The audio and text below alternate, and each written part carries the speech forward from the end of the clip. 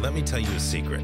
Veterans are entering a world full of opportunity, but you can only participate if you know the tricks of personal branding, leveraging your skills in the modern digital economy, and most importantly, positioning your benefits and assets to give you financial control when you stop following orders. I'm Scott Tucker, and I'm here to tell you what they don't want you to know. Welcome to Veteran Wealth Secrets, where we show you how to go from apathy and aspiration to autonomy and financial control.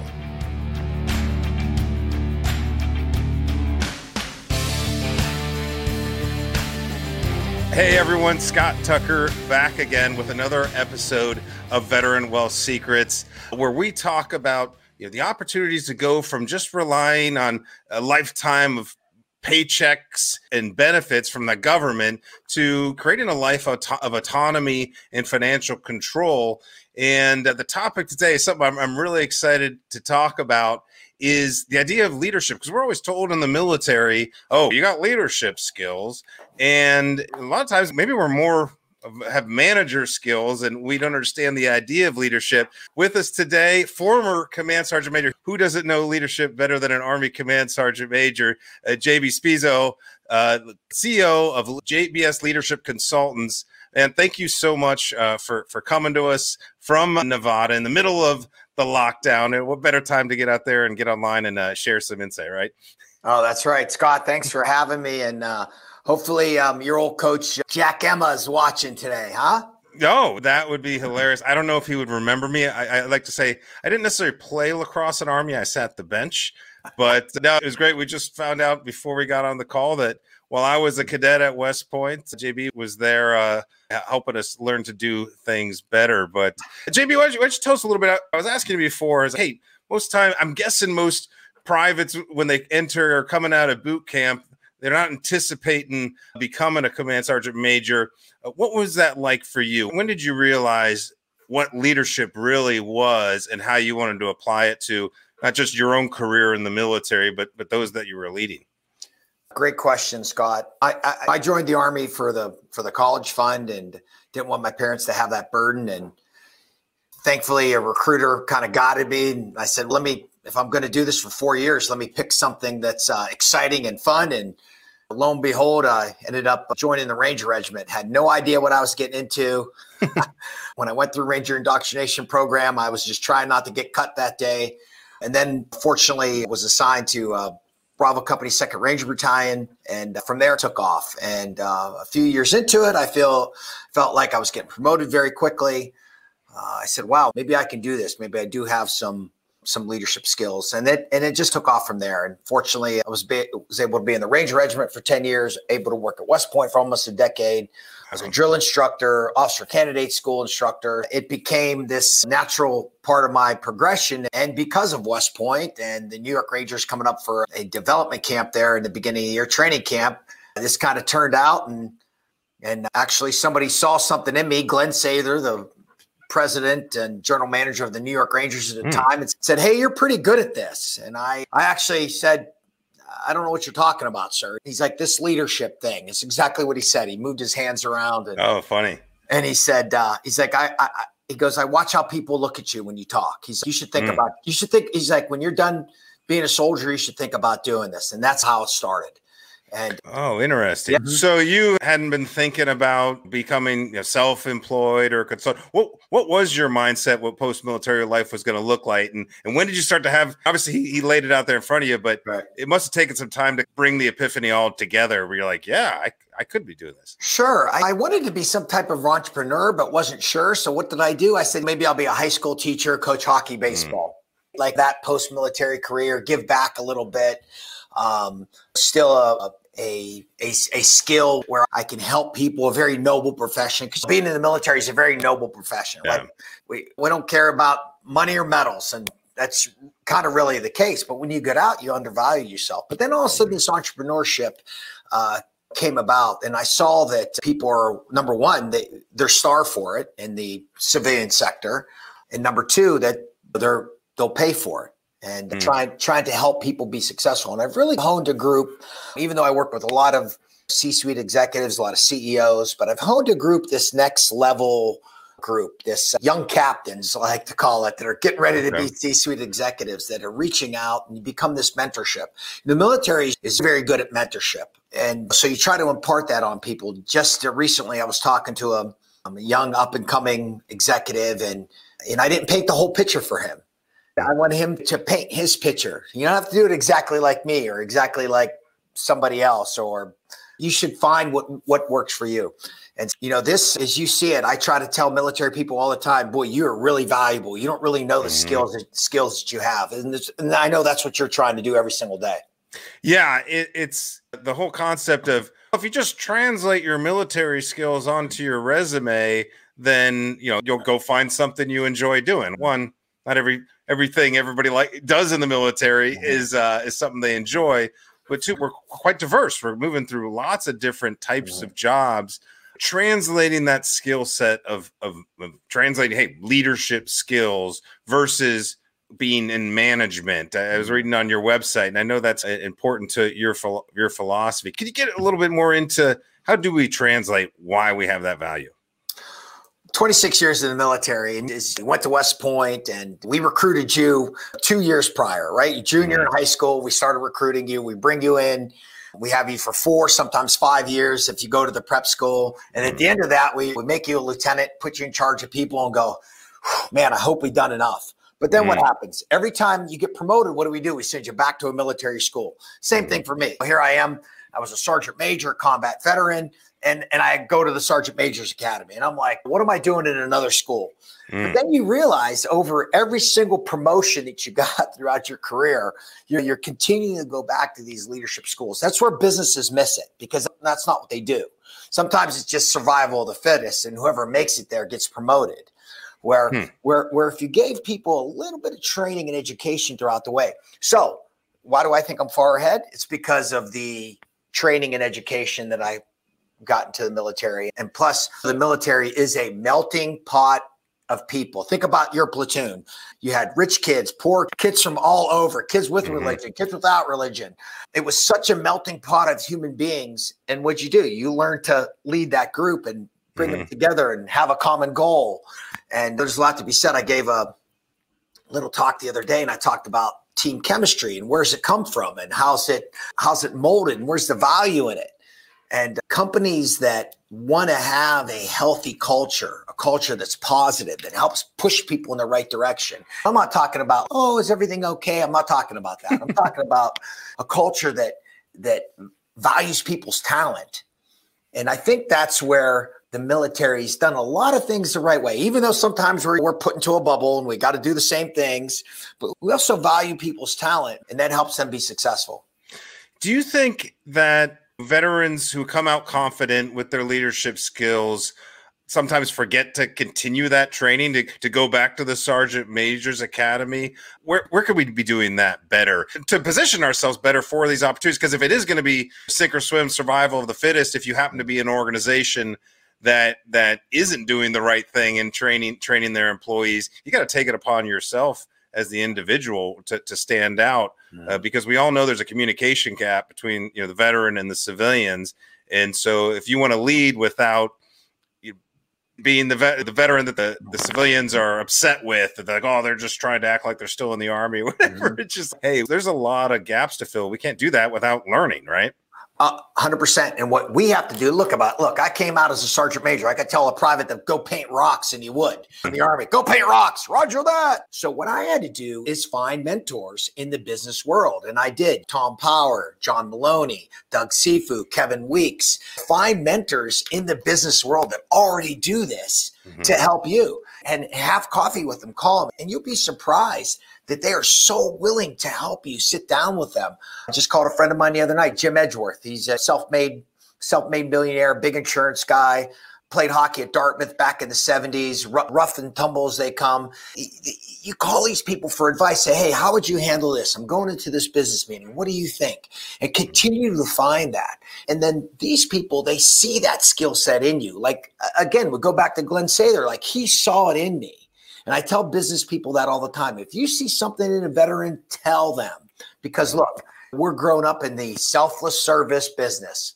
I remember in Afghanistan, they were like, "Oh, we're giving you this medal, Sergeant Major." And I'm like, "Why? Because I'm a Sergeant Major? That's why you're giving it to me. Give it to that corporal over there who's been in 67 gunfights. Mhm. Give it to them." But that's sometimes how it happens. So we pass it down. We say, "Here, give it to somebody else," because the military is all about that. Mhm. But what we have to do is we have to salute ourselves. I have a young man helping me. He's my assistant, helps me run operations. His name's Ryan Carmichael. He goes to the University of Notre Dame. Like, he reminds me, hey, you've done some great stuff. Your military careers, and when you tell me these things, this is incredible. And so military people have to remind themselves of that. And then you have to find a way, you're right, to translate it to the corporate business, because we can't all be G.I. Joes, they say. No, absolutely. And to find a way to say, "Oh, figure it out," or whatever. It's like, yeah. Sometimes you have to be creative. If we're just going to sit around and wait for things to happen for you, that in the military, you follow orders, you eventually get moved to a new duty station, whatever. That doesn't happen. You have to create it for yourself. And I was looking at some charts of desired skill sets. From 2015, it was all about managerial skills or that critical thinking or something like that. But then in 2020, out of nowhere, number 3 on that list, creativity popped up. And I thought that was interesting. I was just curious, where does creativity come in to being a leader in this day and age? You have to be so adaptable with everything going on. I have friends in, pro sports still, and they talked about how they went from having 100 staff to 20 staff and how they had to be creative. Now this guy needs to go get the water, pick the meals up, or something else. So you have to continue to find ways to adapt. Military is very creative. As you get stuck at some base camp somewhere and you have to figure it out. Like, I have to build a base camp. I don't even know how. I'm not an engineer. Okay, let's make a square in the ground. Let's start from that. I think it's very important. Things I'm doing today, like I'm doing mental toughness classes via Zoom. Yeah. People aren't used to it. And I'm very energetic and I'm a cheerleader, but I'm trying to find ways to pass that on to people through the flat screen.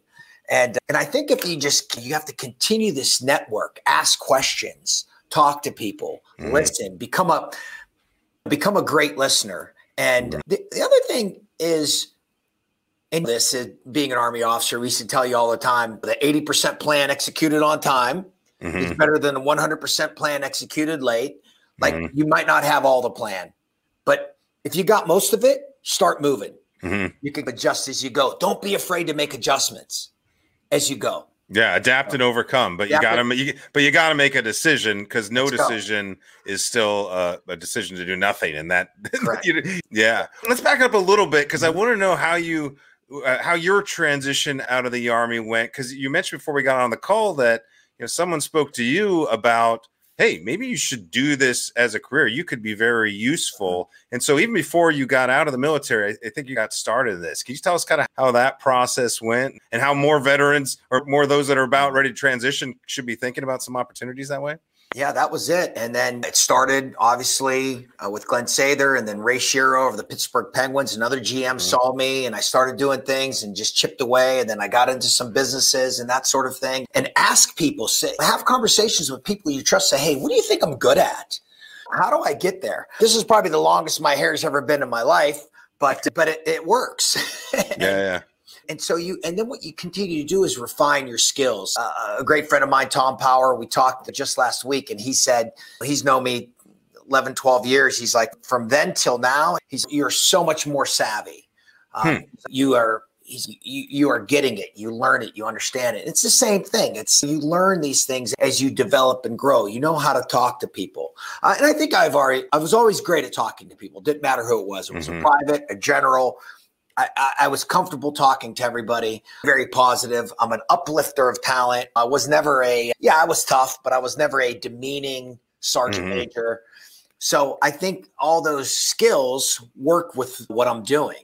But like, even when I wrote my book here, Warrior Leadership, right? Like, I wasn't, when I wrote it, sure how to get it published, everything else. So I called a friend of mine, Steve Schwab, who was my RTO, my radio operator, when I was a platoon sergeant, and who's written 4 books.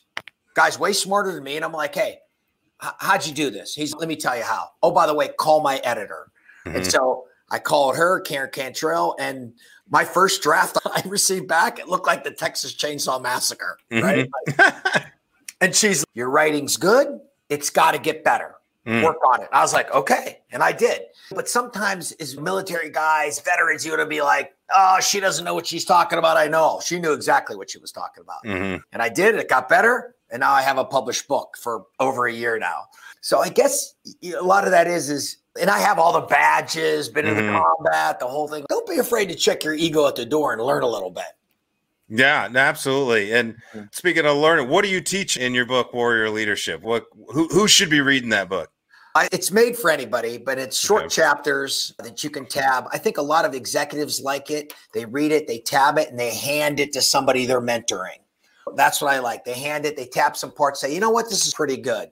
A friend of mine, Judy Farcasera, big CFO of a huge company, she read it, and then she made all of her staff read it and sign it inside. So they had to read it. So it's all part of just getting people on the right path and understanding that leadership is a learned trait. Sure, your parents or your primary caregiver can impart some of that on you. We did for you when you were at West Point. We put you through all these classes, but it's learned over time. Like, your leadership can continue to get better. It doesn't have to be one way. Here's a perfect example. Coaches in professional sports are finding that out today. Think about it. The days when you showed up, you play for the logo on the front of the jersey. Some players don't do that. They play for the name on the back, which is not necessarily a bad thing.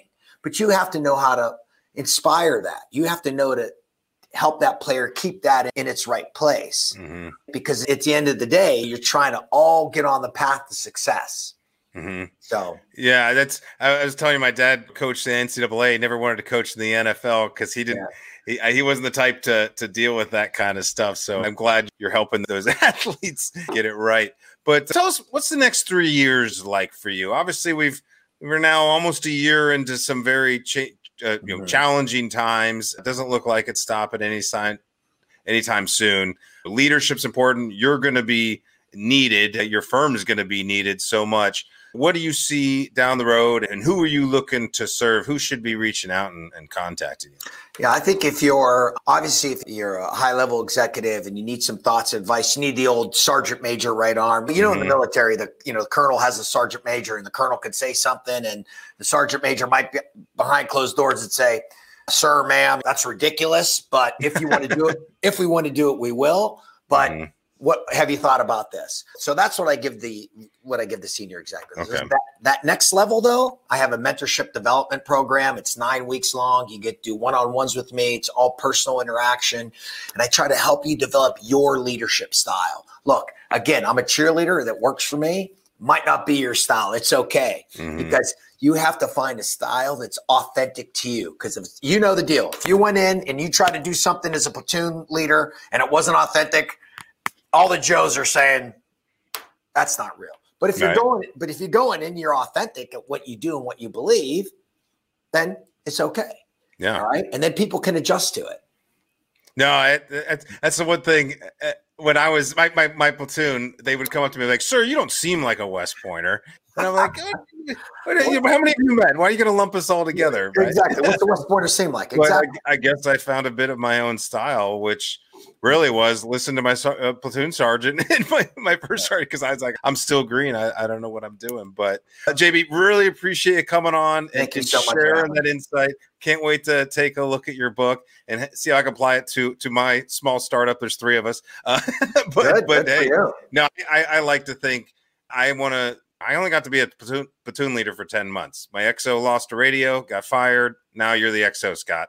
I'm like, oh, great. So then after that, I was in staff jobs and kind of floundered out there in post-military life for a while. And I thought, as I found this ability to produce content and get online, I was like, I don't know, maybe this is a different way to lead by example and share and stuff like that. So really appreciate your motivation and what you're doing and what you're up to. How do people contact you and who should be reaching out? Sure. They can just get me on Instagram at JB Spisso, SPISSO. You can get me on my website at JBS Leaders. If you DM me, I'll DM you right back. You can email me, I'll email you right back. I'm looking forward to helping folks.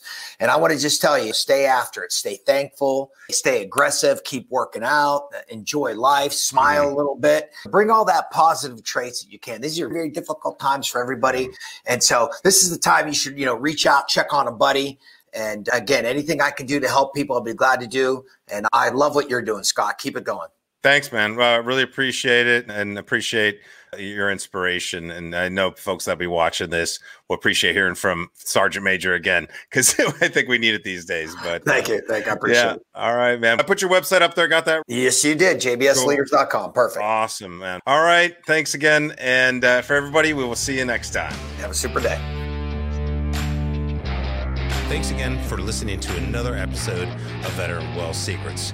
Be sure to subscribe to us on all the podcast channels, also on YouTube, and share it with a friend. Visit our website at usvetwealth.com to get access to all of our free resources, including the first 3 chapters of Veteran Well Secrets, the post-military guide to gaining autonomy and control. You can get that today on our website, first 3 chapters for free, or you can go to Amazon.com if you want the Kindle or paperback. We have other resources all over the website, so check out usvetwealth.com to learn more.